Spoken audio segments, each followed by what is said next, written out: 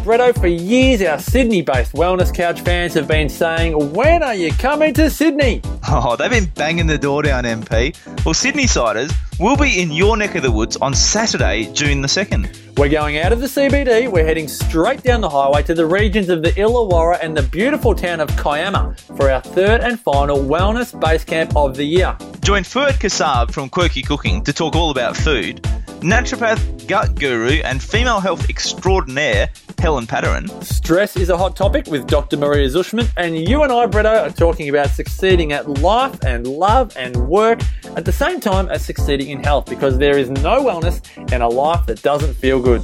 Zazen Alkaline Water presents the Wellness Base Camp, one full day of inspiration and education on Saturday, June 2 from 10 till 5. There's over $1,000 in door prizes, a raft of world-class local exhibitors, and a room full of people just like you. Bring a buddy and get 2 tickets for the price of 1 before they're all gone. All details and tickets at thewellnessbasecamp.com. That's thewellnessbasecamp.com.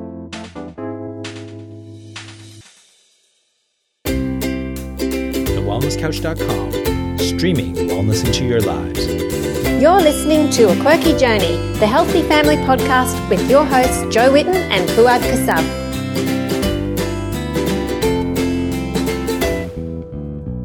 Welcome to A Quirky Journey. This is Fuad Kassab, and with me is my good friend Joe Whitten. Hi, Jojo. Hello, Fufu. How you doing? How's it going? Good. I'm doing great, thank you. I'm sitting on my bed trying to organize my laptop, and all cables are intertwined now, so I'm good now. I'm excellent. Good. That's Thanks good. for asking. Oh, you're How's welcome. the weather in Far North Queensland? Shocking. We're just having cold and wet for ages on end. Cold as in, like 17 or so. It's cold for us, okay? Freezing. You're freezing. Yes. Joe. Do something about it. I don't know. Build an igloo or something, because it's just not. You're not going to survive the winter. I know. These types of temperatures. Hey, it gets down lower at night, Yeah, of course. There's no sun at night, so it's usually the sun that keeps the heat going during the day. And something about that. Yeah. Just so that you know. Okay, I'll try and remember. Jojo, I'm going to be in Kiama in a week. You are. I'm going to be presenting with Marcus and Brett and Helen, and it's going to be at the Wellness Base Camp. If you guys haven't heard about that, I'll put a link through in the show notes where you can buy a ticket 2 for 1, which is a really good deal. It's going to be a whole day of wellness. It's sort of like a mini wellness summit. If you guys have been to a wellness summit, it's kind of like that, but it's a smaller version of it. It is a lot of fun. There's going to be a couple of hundred people there, I think, and I've got a 40-minute talk, get on stage without you, which I'm always panicky about. Oh, you are not. Joe, I don't like it. I don't like because sometimes I get scatterbrained and like I'm looking at like something catches my eye and I can't talk anymore. Squirrel. And then you sort of pick up my slack. Whereas if I'm the only person on stage, who's gonna all eyes are on me, and then I'm sure you'll be I'm fine. self-conscious. I'm like, are my knees right? Am I standing correctly? Where do I put my hands? Guys, you better go and support Fuad because he's feeling nervous. So make sure you go. Yes. I'm thinking I'll get my hair cut, especially for the occasion. That would be nice. I'm doing something different with it this time. Should. I don't know. Yeah. And see how it goes. But I mean, I really am excited because it's such a cool thing. Like, first of all, we've been down to Wollongong for one of our events, and that was a lot of fun. Like, people down south of Sydney are just happy people, and it's a lot of fun. They're happy because they don't live in Sydney, because it's no traffic. I think so. That's what I felt when I left Sydney. I felt like the traffic monster left me, and that inside me there resided a little angry traffic guy who was just upset at traffic. Which pops out now and then whenever we drive through Sydney. Yes, it revisits me. I see him peek out. Yeah, it's like, why is that truck going up here, like so close to me while I'm driving? But I think when you move out of Sydney, you kind of relax. Yeah. And, it's a good thing. Yeah. So yeah, man, that's Guyana coming up, and then afterwards we're gonna be doing an event in Sydney in July. We haven't decided on the venue yet, so stay tuned. But we also have an event in Byron Bay. We haven't decided on the venues, but the dates are almost there, right? Yeah, the dates are there. We've got the 6th for Byron Bay, 6th of July. Yes. And that's a Friday night. And it'll be... I think we do have a venue for that one, but I can't remember what it's called. Anyway, it'll be up on the events Byron page. Centre. Okay, have you booked it? Yeah, byroncenter.com.au. But we'll put it up on our website. Oh, which reminds me, I need to put them up on the website soon. All right, I can do it. And what else do we have? We've got Sydney on Wednesday, the 4th of July. Yep. Yeah, so that we haven't decided on the event. So on the venue. We're still looking. If you guys have any ideas, let us know. Yeah. We'd love to know. Yeah, still looking. Sydney venues are very expensive. Oh, they're crazy. That's $5,000 or something for a venue. Yeah, so if you've got any good ideas, guys, let us know. Yeah, don't want to go crazy. Want to keep this affordable for everyone. Yeah. But yeah, so what else? What else has been happening with you, Jo? Well, just working away on gut health program updates and trying to get recipes sorted for the blog and all of that kind of thing. I feel like I'm still trying to catch up from the last trip. You know, whenever you go away, it takes at least a week to catch up again, right? Yeah. Well, yeah. I don't think I'd never catch up. Well, that's it. But at least on the emails and the messages, you know, when I'm away, I tend to not check my messages much because it's like, this is my excuse to not answer all my messages. I'm away. Yeah, that used to be the pleasure of travel. Is that, you know, like... That's right. Especially when you go on a plane, you're like, you don't have access to all the files and to do all the work. So you used to sort of at least rest on a plane. Yeah, but now there's like laptops and they're putting Wi-Fi on planes, which is just ridiculous. Like, you don't want to work on a plane. No, it's stressful enough being in a metal box hurtling through space. You know, it's just don't add on top of that answering emails. So yeah, I think I'm getting there, but I've been into the office one day in the whole week and a half, I think, since we got back, but that's all right. I'm thinking of getting an office too. Yeah, it is nice having a place where you can leave your stuff and just get away and focus on your work without a zillion people around you. No one knows where I am. I'm hidden away in my office. No one ever visits me there. It's good. Well, that's my problem, actually, is... Like, I have exactly that at home. Yeah. No one visits me, and I'm feeling really lonely. Oh, poor Fufu. Yeah. I'm feeling... I visited you the other week. Environment here. Yeah. But, you know, like, I'm used to having, like, a vibrant, workspace, you know, like a place where people come and go and you have exchange of ideas. And that's my home. You see a variety. Yeah, but the ideas in your home are all about like just things that you don't really care about. You know, like Isaac wants to talk about Japanese to you. No, I have a lot of visitors to my home. I mean, not just my kids. Oh, okay. Well, yeah. I go to my office to escape. I'm 100% convinced. What? Yeah, well, I found a space. I told you about it. Yeah. But I haven't decided whether I'm going to take it or not. Yeah. So we'll see.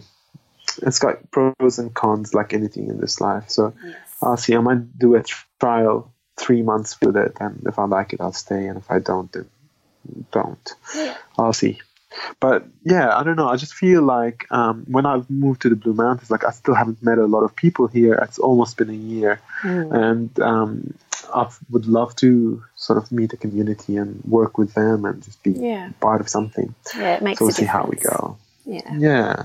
The place I looked at last time, there was a guy who does, like a really cool dude who does fashion design, and he showed me his stuff. He does like these uniforms for like rock stars and stuff like that. They have uniforms? Showing me like, well, yeah, like not uniforms, like jackets and crazy fashion for musicians. Right. And yeah, so it looked pretty cool. Like sounds very artistic.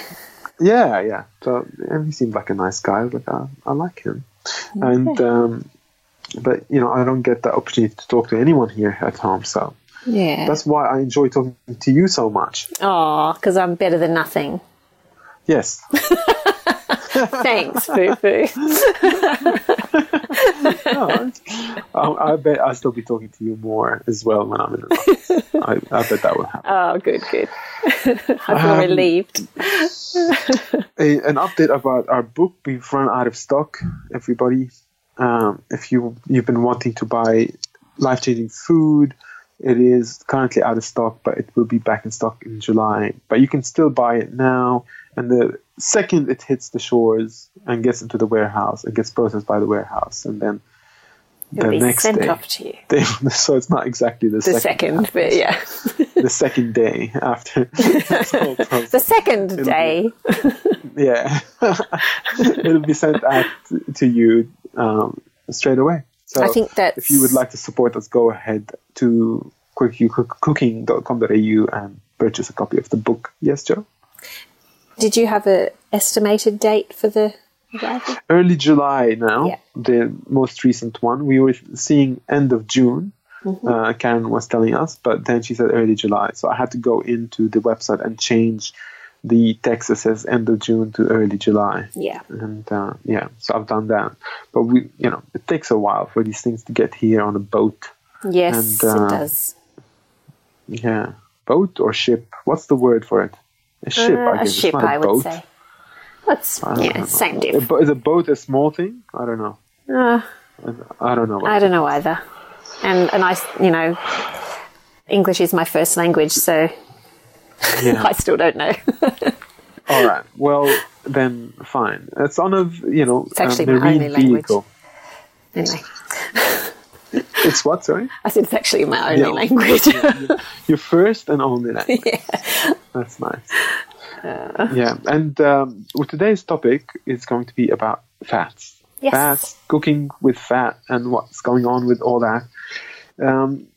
There's a lot of questions all the time about what the best type of fat to cook with is, and how do we make decisions, and what does the science say, and all that kind of stuff. And recently, there has been an Australian study that came out on the 5th of May, 2018.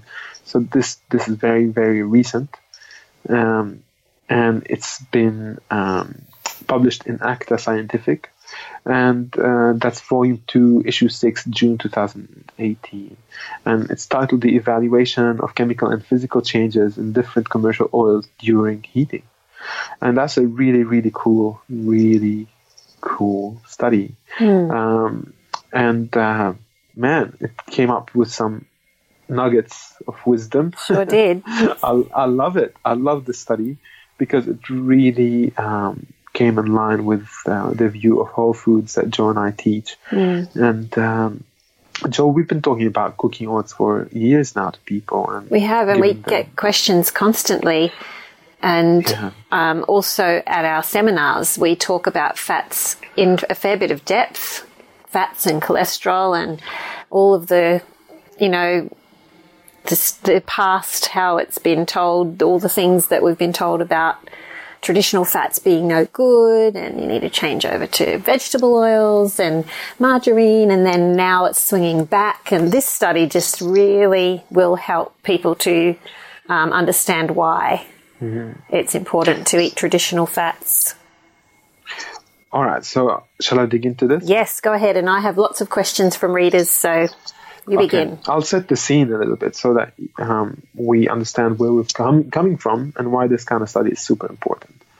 So we had this period in our history as people where we were eating traditional fats. That's the only thing that were available to us, fats that we could make at home through very simple processes. Things like crushing olives or churning coconut or churning cream and turning that into coconut oil or butter.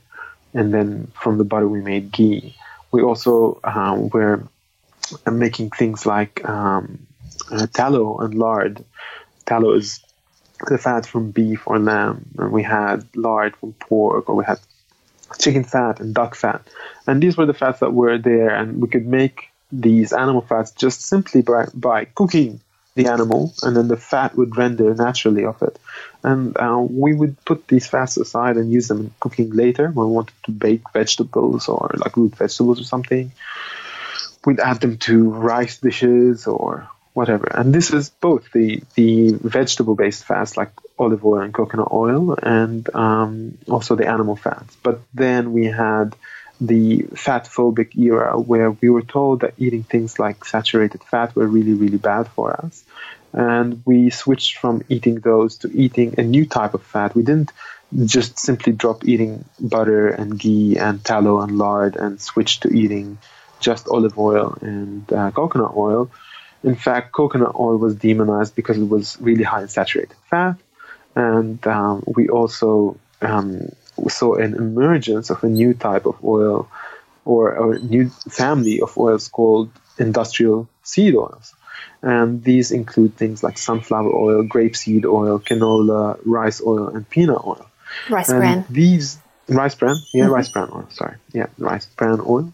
And these oils are the oils manufactured by industry. And what I mean by that is, if you get, say, rice bran, I give you a whole heap of rice bran. I say, hey, Jojo, go ahead and make me some rice bran oil. I'd be a bit stuck. Yeah, because if you see rice bran, it actually doesn't look oily at all. Whereas coconut is obviously oily. As you eat it, you notice that, hey, this is oily. And olives as well. All you need to do is to crush olives, and then the olive oil will come out. It is just an inherent part of the olive. And there are fats like from things like grapeseed and canola and rice bran, which require machines to extract them. Like, we can't just simply put them through I'll give you an example. Like olive oil now, the way that they create extra virgin olive oil is they crush it with a stone, it's a machine that churns the olives with a really large heavy stone, and turns the stone around the olives and it crushes them, and then it goes through they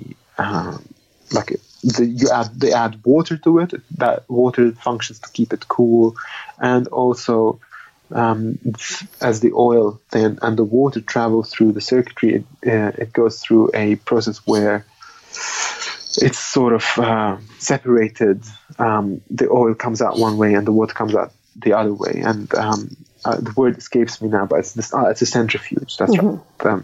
So as it churns through the centrifuge, it's basically the centrifuge allows the water and the oil to circulate at a high speed, and as it circulates at a high speed, the oil and the water then settle to different levels, and the oil can be skimmed off the water, and that way you just get pure oil out. Whereas things like canola and rice bran and sunflower oil, they're processed through intense heat and chemical processing. There's a process called hexane extraction, and it produces an oil that then needs to be further refined and deodorized, and sometimes the color needs to be taken out of it. And I've heard that the raw oil tastes quite foul as well, and it needs to have the flavor taken out of it. So you end up with a highly refined oil that required a lot of heat and machinery to extract it. And these types of oils are rich in a compound or a family of compounds called PUFAs, or polyunsaturated fatty acids. Polyunsaturated fatty acids are found naturally in things like, say, almond or tahini or sesame. But in those foods, they are contained within a cellular structure, and they still sit within the whole food classification. But then when you take them out of a cellular structure and you put them under heat and you chemically process this stuff, these oils start degrading, because these polyunsaturates, they're one of the most readily oxidizable fats that we have. They're very fragile. They will rust very, very easily unless they are in intact food form. And if they're treated with heat, and they're exposed to oxygen with the heat, and then filtered and gone through all that process, and then put in these plastic bottles and shipped around the country and kept, in conditions where the light is hitting them on the shelf. Because of the clear plastics that they're using, it continues this degradation process of the polyunsaturates and causes them to become oxidized, which means rusty. And that in itself will go into our body as we eat these things, and the body will make its cell membranes out of these fats, and these fats are already rusty, and as it does that, then the cell membranes are more fragile, and then we become more prone to chronic illness. That's what the science is showing is happening with these PUFAs. But we're not now in the time where the policy has caught up with the science. So food policy is still saying they're very good for us because they're not saturated fats, and science is showing that no, these things are actually not good for us. And the argument is that they have higher smoke points and things like that, which we'll dig into in a little bit. But what's really important to know about PUFAs as well is they're omega-6s. That's the word for it. And you may know the word omega-6, and as opposed to, say, omega-3s, which are the fats that we know to be extremely healthy, and they come from fish. So things like fish oil, and eating fatty fish is really good. Omega-3s are also found in pasture-fed eggs and in fats from animals that have been living on pasture. So cows and lambs that have been eating grass, they'll create a fat that contains a good amount of omega-3 in it. And when we've analyzed the diets of traditional people, we've seen that the ratio of omega-3s to omega-6s has been 1-to-1 or 1-to-3. So basically for every gram of omega-3, the traditional culture people have had in relationship to they've eaten 1 gram of omega-6 or up to 3 grams of omega-6.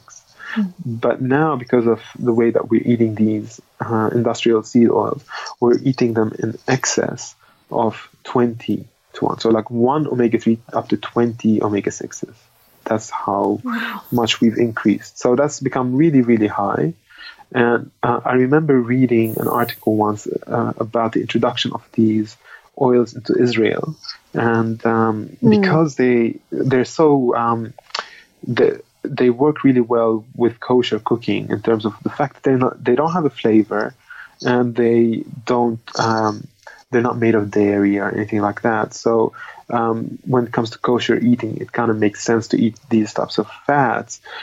So Israel really embraced these types of fats. And then we started seeing an increase in heart disease that correlates to the increase of consumption of these fats. And this is a correlation. It's not a causation. We don't know if it's causing it, but like the evidence is showing that with the more they were eating of these omega-6s, the more that they were prone to heart disease. And so the science is coming out on all fronts, showing that these things are not good. But they're still being sold in supermarkets at the moment, and we're being told that, hey, these are the things that we should be having. And they even have things like the Heart Foundation take on them because they don't have saturated fat in them. And the question is this something that we should be continuing as a people in terms of producing and eating? And the reason why they are so widely available and so cheap is because of unsustainable farming methods that are subsidized by government. So we get these large fields where we deforest, or we used to have traditional farming, and then we clear that whole land and we start growing that one crop of canola, for instance, or sunflowers or peanut. And they start depleting the land, and over time that land can turn into deserts if we don't look after it well.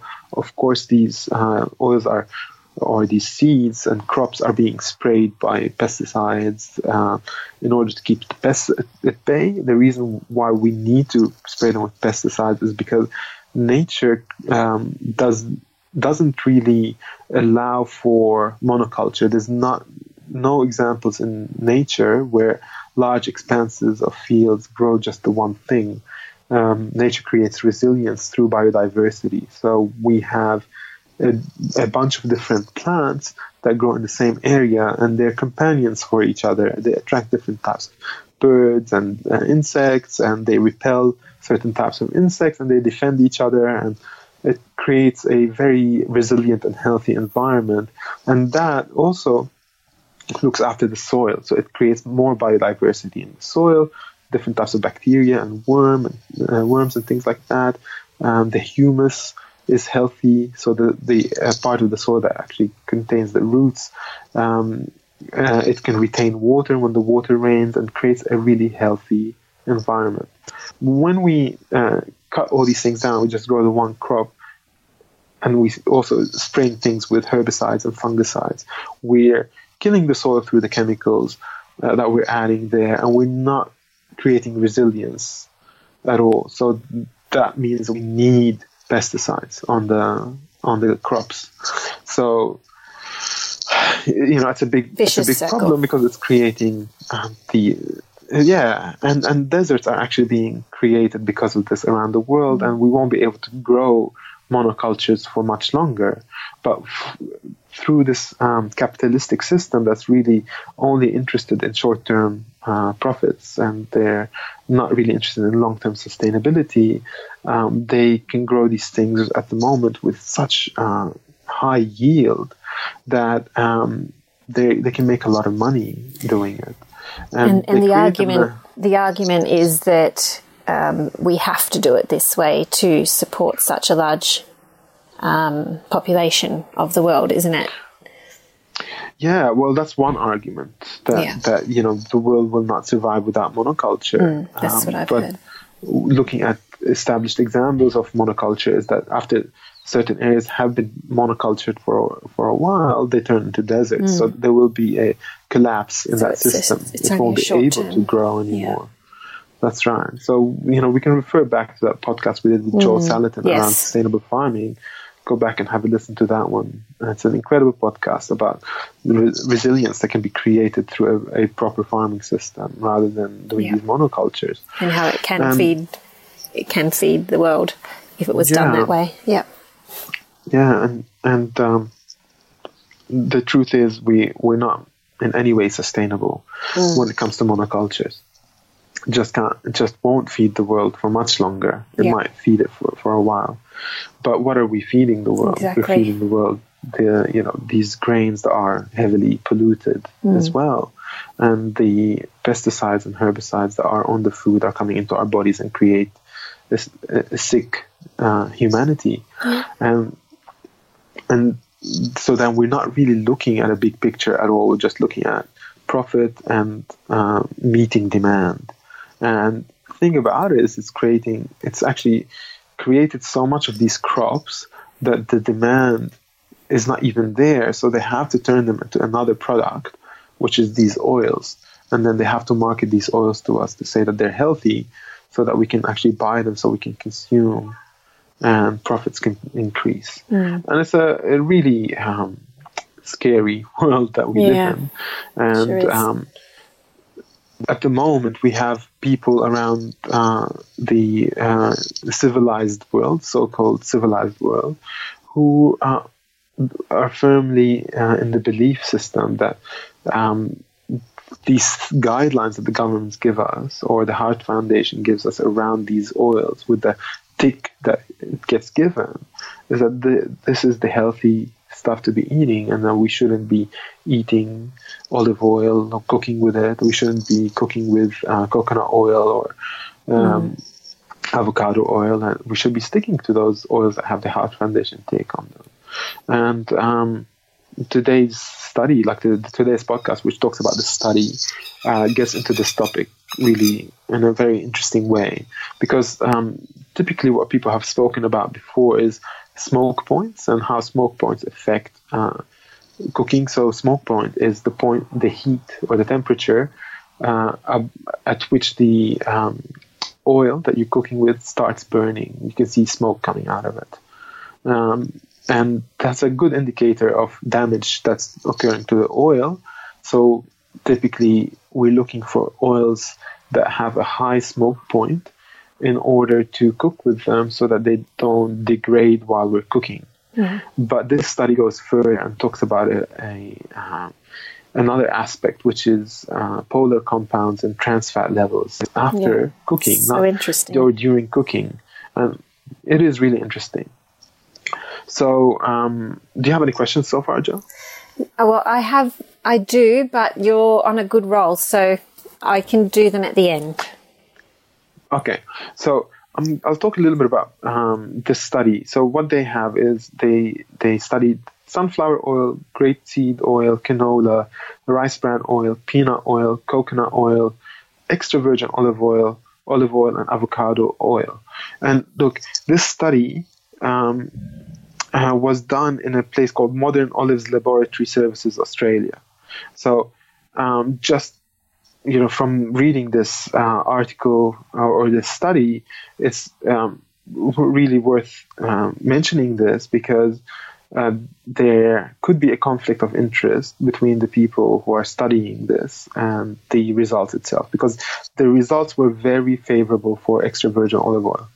They basically said that extra virgin olive oil, I'll sort of give you the results, that extra virgin olive oil did really, really well as opposed to the other stuff. So this conflict of interest is, we need to talk about it, that this kind of study is done by a company which, by the name of them, it sounds like they are invested in promoting olives, or because they're called Modern Olives Laboratory. Does that mean that the science is flawed or wrong? Unless they've committed fraud, I guess, in the results. Probably not.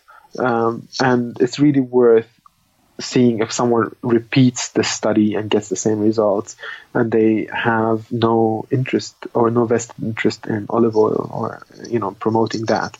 So I'm hoping that more studies will come out, but this is it's a good study to look at because the science looks sound from where I'm standing, just looking at what they did.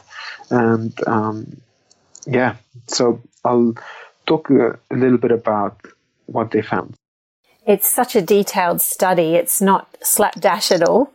And it's quite difficult for probably most people to read through. I got probably, a fair way through it. And then I was like, wow, this is quite detailed. So, obviously we'll put the link in the show notes so people can go through it while you're talking. But if you could work through it and explain what it's talking about, that would be awesome. Yeah, absolutely.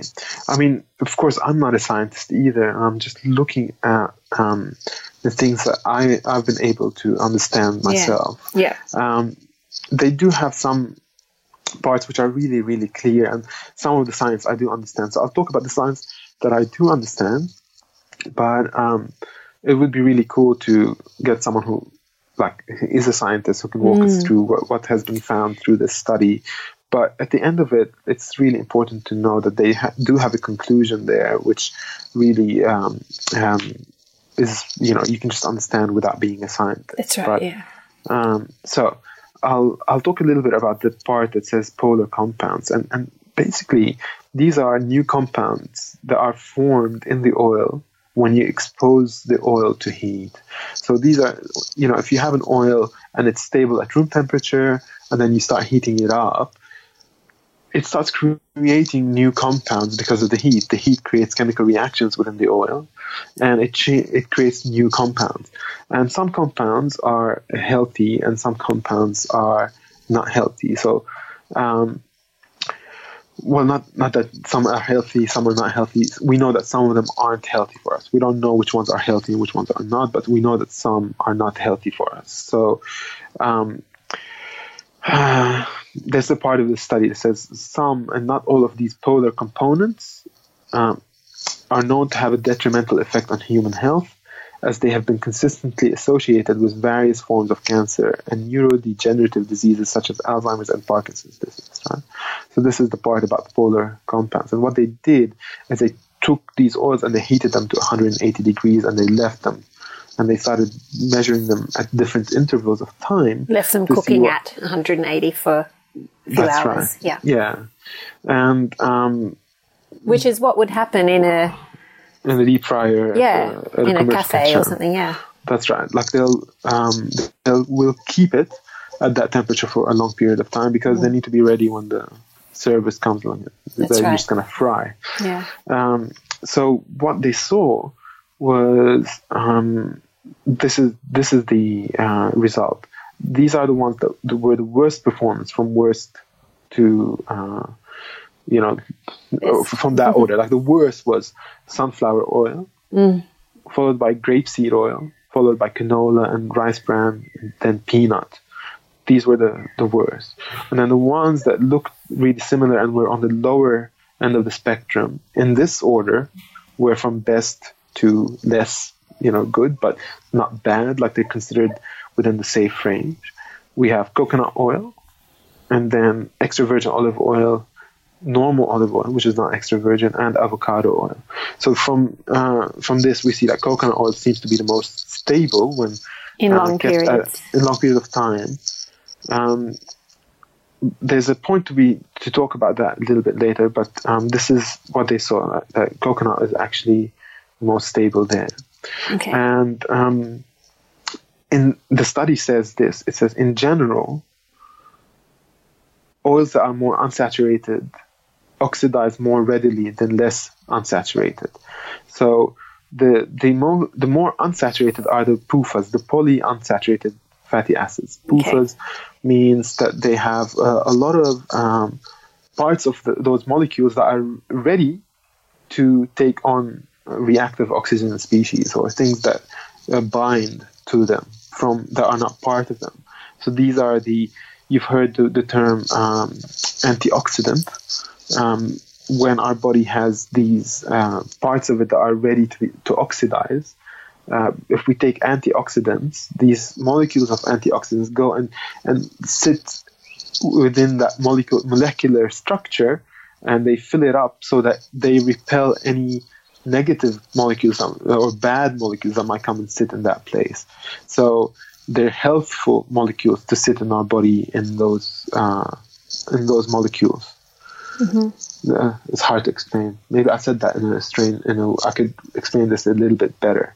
So imagine that we have a molecular structure in our body, in our cell membrane, that can attract good things or bad things. And if we have food that is high in antioxidants, that's the good things. Okay. And the good things will come and bind and keep that cell really safe, because those things aren't bad for us. The less available molecules that need this kind of antioxidant in our body, the better off we are. Mm-hmm. So if our body is made of fats that are saturated already, or it's made of fats that are monounsaturated, which means they just have one available bond for these reactions, then our need for antioxidants goes down. Yeah. And then that means we don't rust as quickly. Mm-hmm. But as we're eating more polyunsaturated fatty acids, we require more antioxidants in our diet. But if they arrive already damaged and they're already oxidized, then no amount of antioxidants will do the trick anyway. Right. And they're saying here that the more unsaturated the fat is, which is the ones that are like the sunflower, the grapeseed, the canola, the which we've been told are the ones we're supposed to be eating. Yes, the study is saying that in general, oils that are more unsaturated oxidize more readily than unsaturated. Yes. So they're rusting more readily when exposed to heat. And that means that, when we eat them, they already have that damage. And have you mentioned about the way that our cell membrane is made up of the fats that we eat? I have, yeah. Yes, I mentioned that before. Yes. I missed that, sorry. No, that's all right. Yeah. So that's a super interesting thing to note. And we knew this already, but the science is showing it now. Yes. And then they have this long paragraph, which I'll read to you. And then we can talk about it afterwards. This is about trans fats. And they did 240 degrees and 180 degrees. So this is what it says. It says trans fats, which we know are unhealthy fats. They're the type of fat that the oil becomes after heating. Some of the oils start deteriorating into trans fats, and then when we eat these trans fats, they're really bad for us. And there's a level of trans fats where it's completely unacceptable to have in our food, and there are many parts of the world where they have regulations around trans fats, where they say you're not allowed to have trans fats go over a certain amount. Now, trans fats, from the study, trans fats levels of initial conditions after reaching 240 degrees centigrade and after 6 hours of heating at 180 degrees are shown in figure 1. Celsius. There's a remarkable difference between initial trans fat content in refined oils and non-refined oils. Grapeseed showed the highest amount of initial trans fat content, while extra virgin olive oil and virgin olive oil showed the lowest. These results are consistent with the oil production method, as refined oils are bleached and heated during the industrial process, and virgin oils such as EVO and VOO and avocado only produced with mechanical processes, as opposed to, this is an aside, as opposed to refinement and bleaching and heating, maintain a naturally lower level of trans fats. And now it says figures 4 and 5 show the evolution of K232 and K270, which is these are codes for trans fats. As expected, both of the indices of K232 and K270 increased during the heating experiment. This increase indicates the formation of conjugated dienes or peroxides and a whole bunch of different. I won't read the chemical name of these things over time. So, the more we heated, the more of these things got produced, basically. Yep. The initial and final values of K232 and K270 for grapeseed, sunflower, and rice bran oil were higher than the rest of the oils tested. For most of the oils, the production of trans fat were more pronounced by temperature than prolonged time of heat exposure.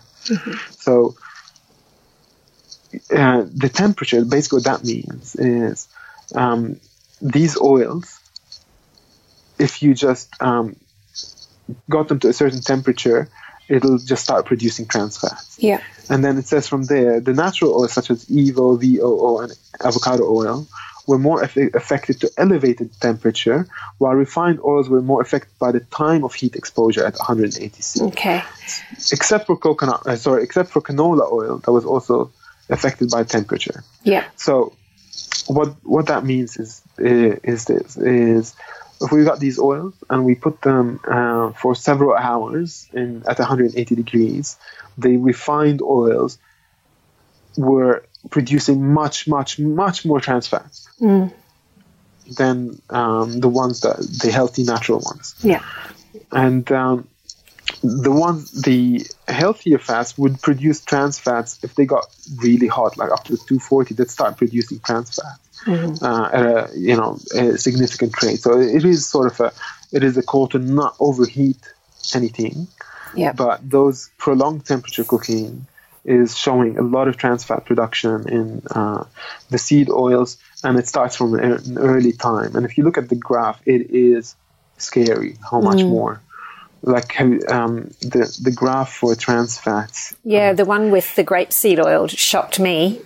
Yes. Because so many people use grapeseed oil thinking it's a safe oil, and we've been telling people for ages, no, it's very refined. And then you really see it with the trans fat. It's terrible. Yeah. It's terrible when you see, like, figure Shocking. 1 is the trans fats, and you just go, wow, like, extra virgin olive oil, avocado, coconut. They did brilliantly. They were so stable compared to the others. And then the other ones started off with more trans fats already because they'd already been heated during manufacturing. Yeah. And then they shot up like crazy. Really crazily. So there's that aspect too. And we also there's also a part of the study which talks about actually, hold on. Let me see if there's something to talk about here before I move on to the last bit. Okay. Yes. So, yeah, just to reiterate, basically the industrial seed oils deteriorated simply by prolonged exposure to heat. And we're not talking about high heat cooking here, like this is 180 degrees. But the longer you kept them hot, the more trans fats started elevating in them. Yeah. The natural fats deteriorated less over time. But increasing the heat does increase the deterioration. And canola oil was affected both by temperature and time. Yep. So either way, just don't eat it. Don't eat it. And, the conclusion from that is to cook with natural fats to avoid trans fats and cook on lower temperature, low and slow. And things like, using them in a stew, which I don't know if people worry too much about it, but when I make a stew or a soup and I want to fry, say, my vegetables a little bit before you saute them, the amount of time and the heat is quite minimal. You don't spend a lot of time sauteing stuff, and then when you add the water, as it starts boiling, that keeps it at 100 degrees. So it doesn't actually go even up to 180. And and there are we're seeing that we don't create trans fats in, say, olive oil during that period of time. Nothing significant. One thing we talk about with frying, especially if you're using, like we use the Solid Techniques pans and you've got that hot iron, you've got to keep the heat lower anyway to, so things don't stick because you've got that natural non-stick. And I think it's fine to use plenty of good fats when you're cooking and frying, and just keep the heat. Don't turn the heat all the way up. Just keep it a little bit lower, and you're getting good results both for your pan and for your food that way. I just thought I'd mention that, a practical point. So, look, I read the conclusion from the study. There's more information there that I couldn't even understand. Well, have you mentioned much about smoke points? Because that's the thing. Most people say, but the smoke point. Yeah, but the smoke point. So it's only part of the, as Fuad said, there's so much more to it than just the smoke point. Yeah, and they do talk about that. They talk about smoke point as well. And again, we shouldn't be cooking anything too hot. It shouldn't. If it is smoking away, then it's too hot. Yeah, I mean the reason why, say, canola has a high smoke point is because it's so refined that there's kind of nothing to really burn, but its oxidative stability is low. Yes. So it oxidizes more and it creates a lot more polar compounds. So, and it also has more polyunsaturated fatty acids. So what they're saying in the study here is smoke point can't be the only factor to take in. Yes. So they're looking at final polar compounds, oxidative stability, as well as smoke point, free fatty acids, and the percentage of polyunsaturated fatty acids, and the amount of trans fats in these oils after cooking. Yeah. And when you look at all these factors together, it just becomes very clear to see that you should be just using natural oils. You can't argue argument against around it. No. But this is the conclusion that they came up with. They said, from the study, it can be concluded that under different heating conditions, the generation of polar compounds with temperature and time was more pronounced for refined seed oils with higher initial values of smoke points, PUFAs, K232 and K270. It is important to note, so basically, the polar compounds were higher correlating to the smoke point. So, seeing that the higher smoke point in those things had a correlation with an increase of polar compounds. Yeah. So I'll continue. It is important to note that the experiments were carried out without food being cooked. So they're saying this is just oil. They're just heating the oil. And that they also say that while cooking, the water and steam which comes from the food being cooked aids the process of hydrolysis, and the absence of food in these trials may have allowed for a greater impact of oil oxidation when compared with other deterioration reactions. So they're saying this is not representing what it would look like in a kitchen when you're actually cooking something, but that's not what they're trying to look at here in the study. Reasonable predictors of how an oil will perform when heated have been oxidative stability, secondary products of oxidation, and total level of PUFAs.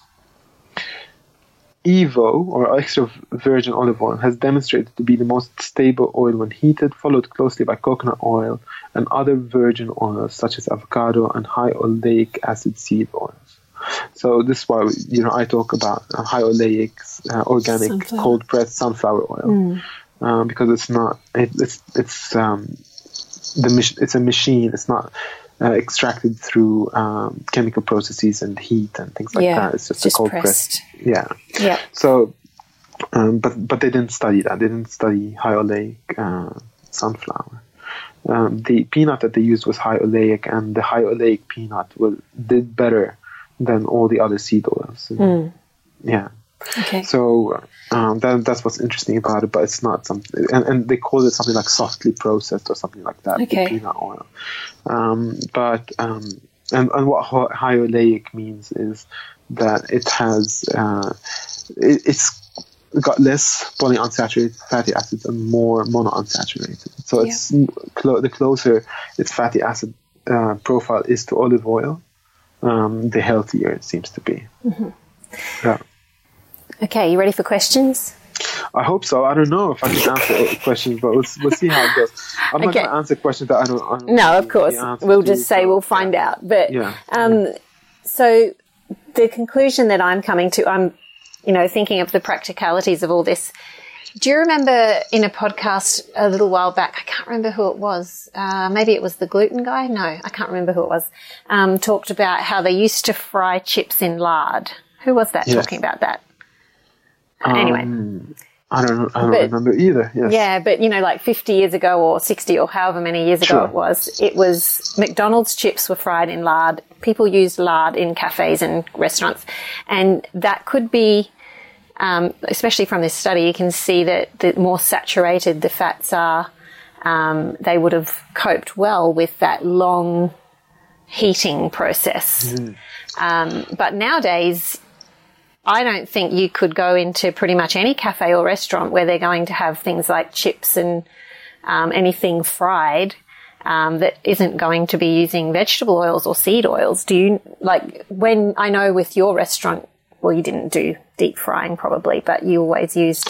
I did. Oh, did you? I used coconut oil. Coconut, Yeah. So, but I don't think many cafes and restaurants would be doing that because of the expense, right? Yeah, well, it was very expensive because this was like organic extra virgin olive oil. Which is why we loved your restaurant, and everyone's going to be saying, open it back up, Fawad.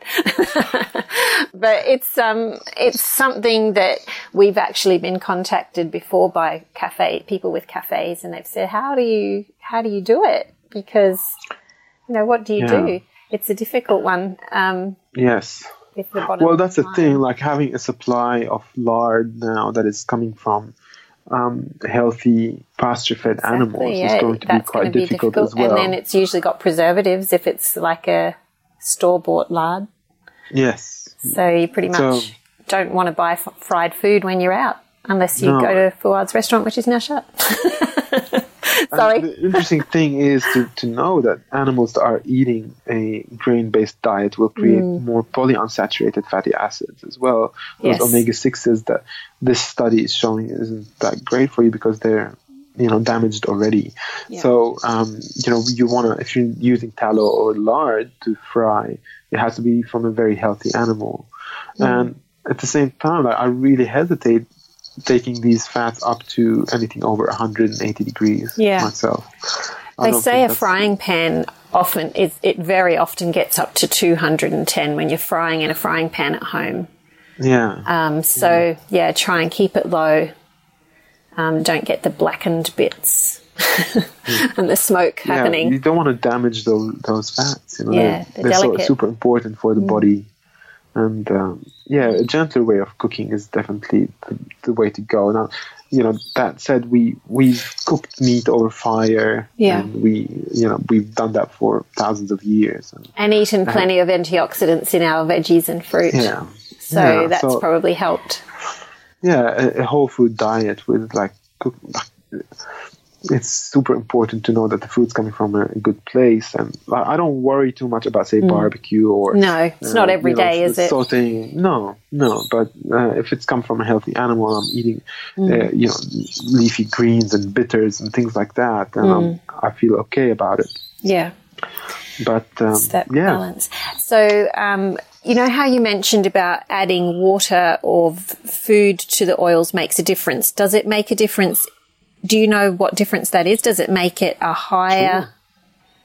No, well, when you have water in a pot... Reduces the temp? It doesn't... The temperature can't go over 100 degrees. Right. This is the boiling temperature of water. Yes. And until the water actually evaporates completely, the oil cannot literally, physically get heated over 100 degrees because the whole soup is going to be at that temperature. It just can't go over it. Well, I know when you've got oil or ghee or something heating in the pan and you forget because you're rushing around doing a zillion things in the kitchen, and then you come back and go, I haven't put the food in yet, and it's starting to smoke. Like, if you have the food in there, it keeps it at a lower temperature, doesn't it? That's right, and especially if you have water. Like if you have a pot of boiling water and you put your oil on top, the water will be boiling and evaporating at 100 degrees, stable at that temperature, and then as it until it evaporates, the oil won't go to 180.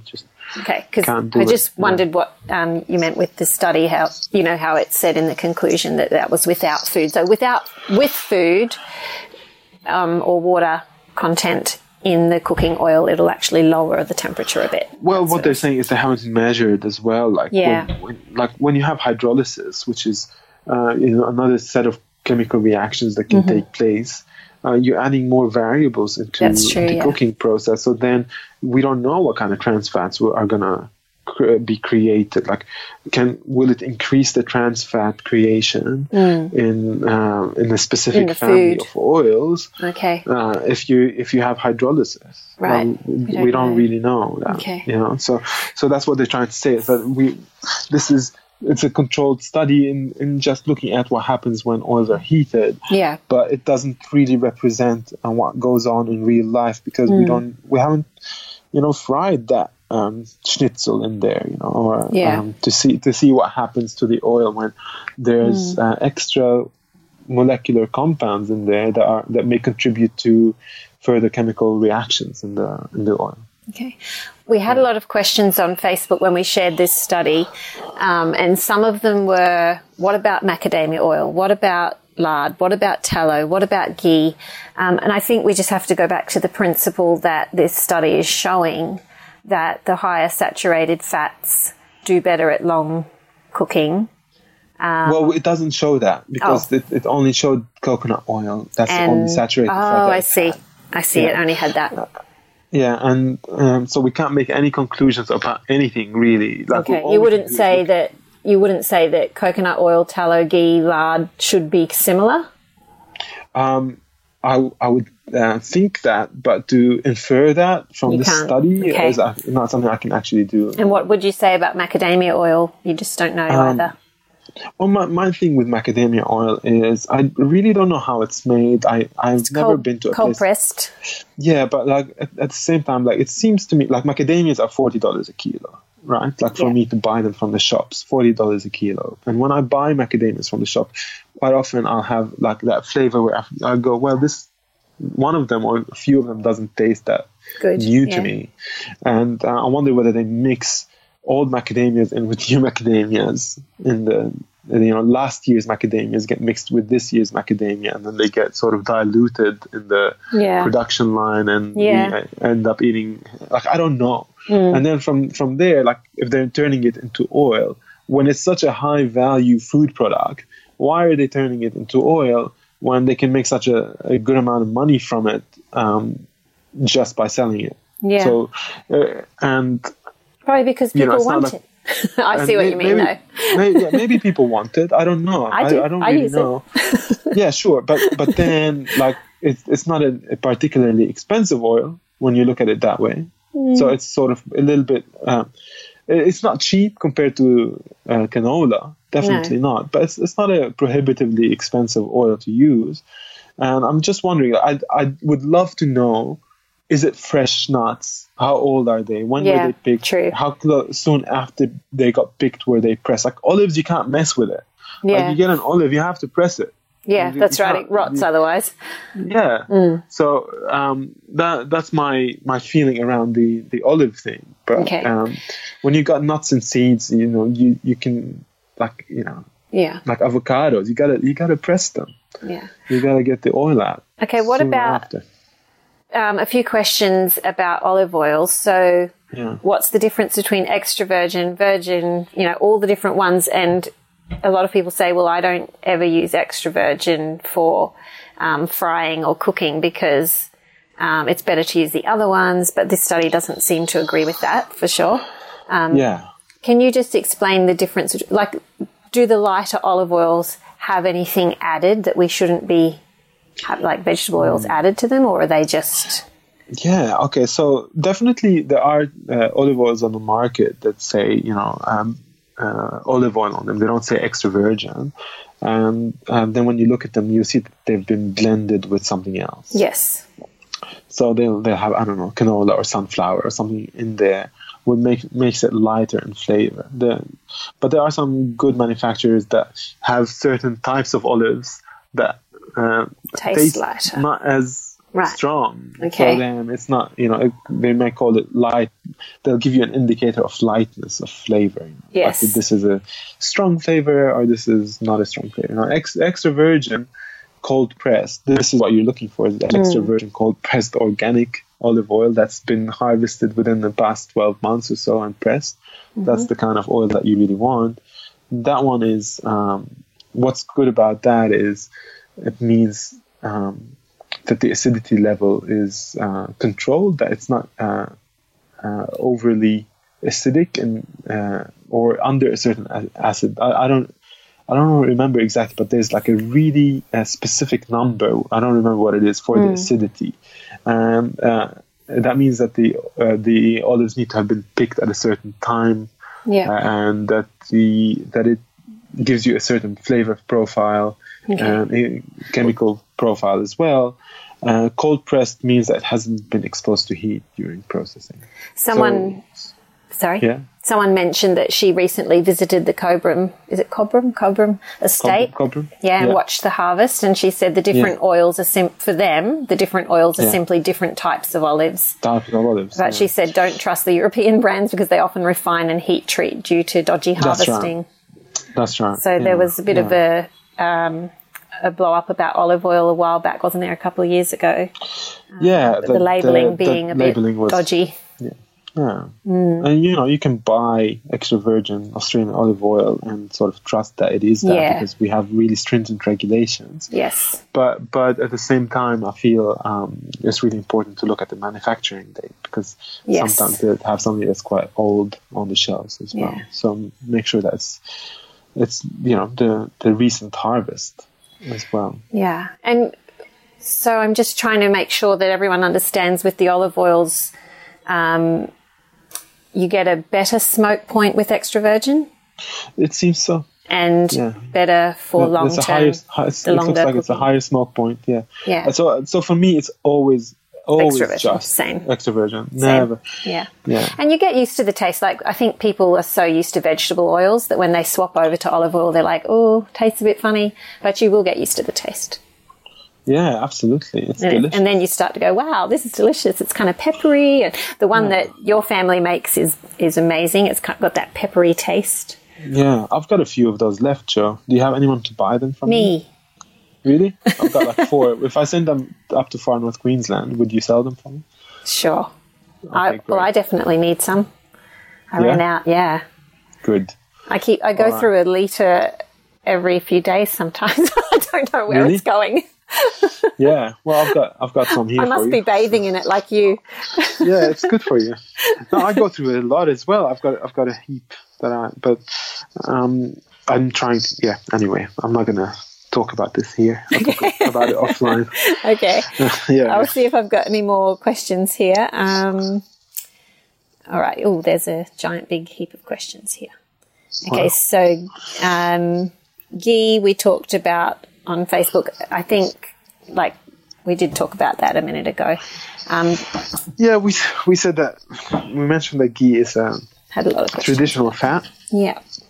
And this study doesn't actually talk about any kind of animal fat at all. Haven't looked at them in any way.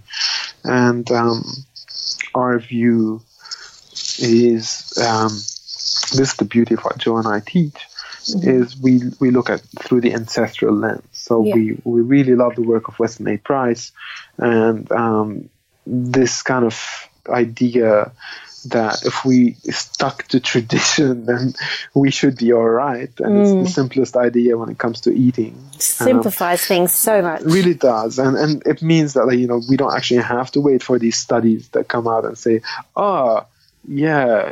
And it seems that after we've done all this heating, testing at 240 degrees, 180 degrees, looking at trans fats and blah, blah, blah, blah, blah, Dr. Weston A. Price was right. Yeah. And, and our great-great-grandparents were actually eating the right ones. And it's like, yeah, sure, thanks for spending all that money on, But the crazy thing is they kind of have to, because they have to, a society is so confused with it all now. Yeah, absolutely. Okay. Did you want to say anything about cholesterol? Because I'm sure some people still haven't quite got their head around that, or is that like a whole different topic? It is a different topic. I mean, the we have talked about cholesterol is the saturated fat aspect, and people worry about it clogging up their arteries, which it does. But have we done a podcast on cholesterol? I think in the one where you talk about fats and your journey through healing, you did talk about it a little bit, but I can't remember how much. It was a little while ago. Okay. Yeah. So. Well, I don't know. We don't worry about saturated fats personally because they fall into the whole food, traditional food section there, and the science is showing that cholesterol now is really, there's no such thing as good cholesterol, bad cholesterol. Doesn't have split personality. One of it's trying to kill you, one of it's trying to do you good.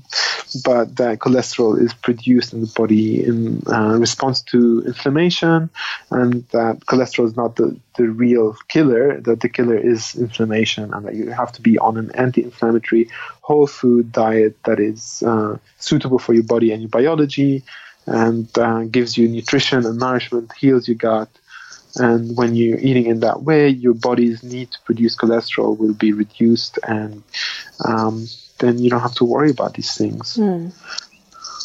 That's sort of the perspective that we take. And when you eat animal products, if you're eating them from good sources, and you're cooking them in the right fats, and you're not adding inflammatory compounds such as gluten and sugar into your diet, and you don't have those terrible oils that we were talking about in this podcast in there, then your body's inflammation will reduce. Yeah. And when it does that, then having saturated fat from animals that are healthy in your diet is actually good for you. It's not bad for you.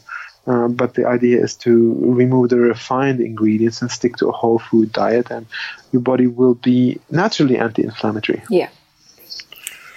That's good. So did you mention how the inflammation happens with the vegetable oils? Yeah, so these, it's a topic much wider than even I understand. But we did have, I'll put some links to some of the podcasts where this stuff's covered in more detail, because I know that we'll get questions, but there was a really good podcast with Dr. Igor about inflammation. I don't remember if he talked about vegetable oils though. Yeah. Yeah. These trans fats, the oxidative stress that they add on the body because they're already oxidized, that in itself creates inflammation. I don't know whether there's other pathways of inflammation as well. But we just know that's what happens. Yeah, but if you just imagine at a cellular level that you're making your cell membranes out of these really damaged fats, and your cell is already fragile, and it's gonna die prematurely. So it's racing against time, whereas you want the best kind of stuff to build in your cells. You don't want to be building it from these already bad ingredients. You just want to get the best stuff into you. Yeah. That's good. Well, I think that's all the questions I had. That wasn't too bad. That's all right. Yeah. I hope this was a good podcast. Yeah, I think it's kind of a hard topic to talk about when you're not a scientist. Like my science understanding is like first year university kind of level. So I hope that made sense. Well, the whole thing is just, I think most of us don't understand a lot of the details of that study. Most people would look at it and go, I understand the basics, but and we just need to know what's the principle behind what they've figured out and what do I do in my own home? What should I do with fats? And yes. I think we've covered that pretty well. I hope that's helped. Whole food natural fats that are not made through industrial processes, that are heat treated or chemically treated, and that means avoid things like sunflower oil that's not high oleic organic, cold pressed. Avoid rice bran, canola, peanut, and what's the other one? Grapeseed. Yeah, grapeseed. Definitely. And then stick to the olive oil, coconut oil. Use avocado oil. I mean, you can't buy avocado oil in large quantities to cook with anyway. Like, it's not, unless you're sauteing. But you're not going to deep fry an avocado. No.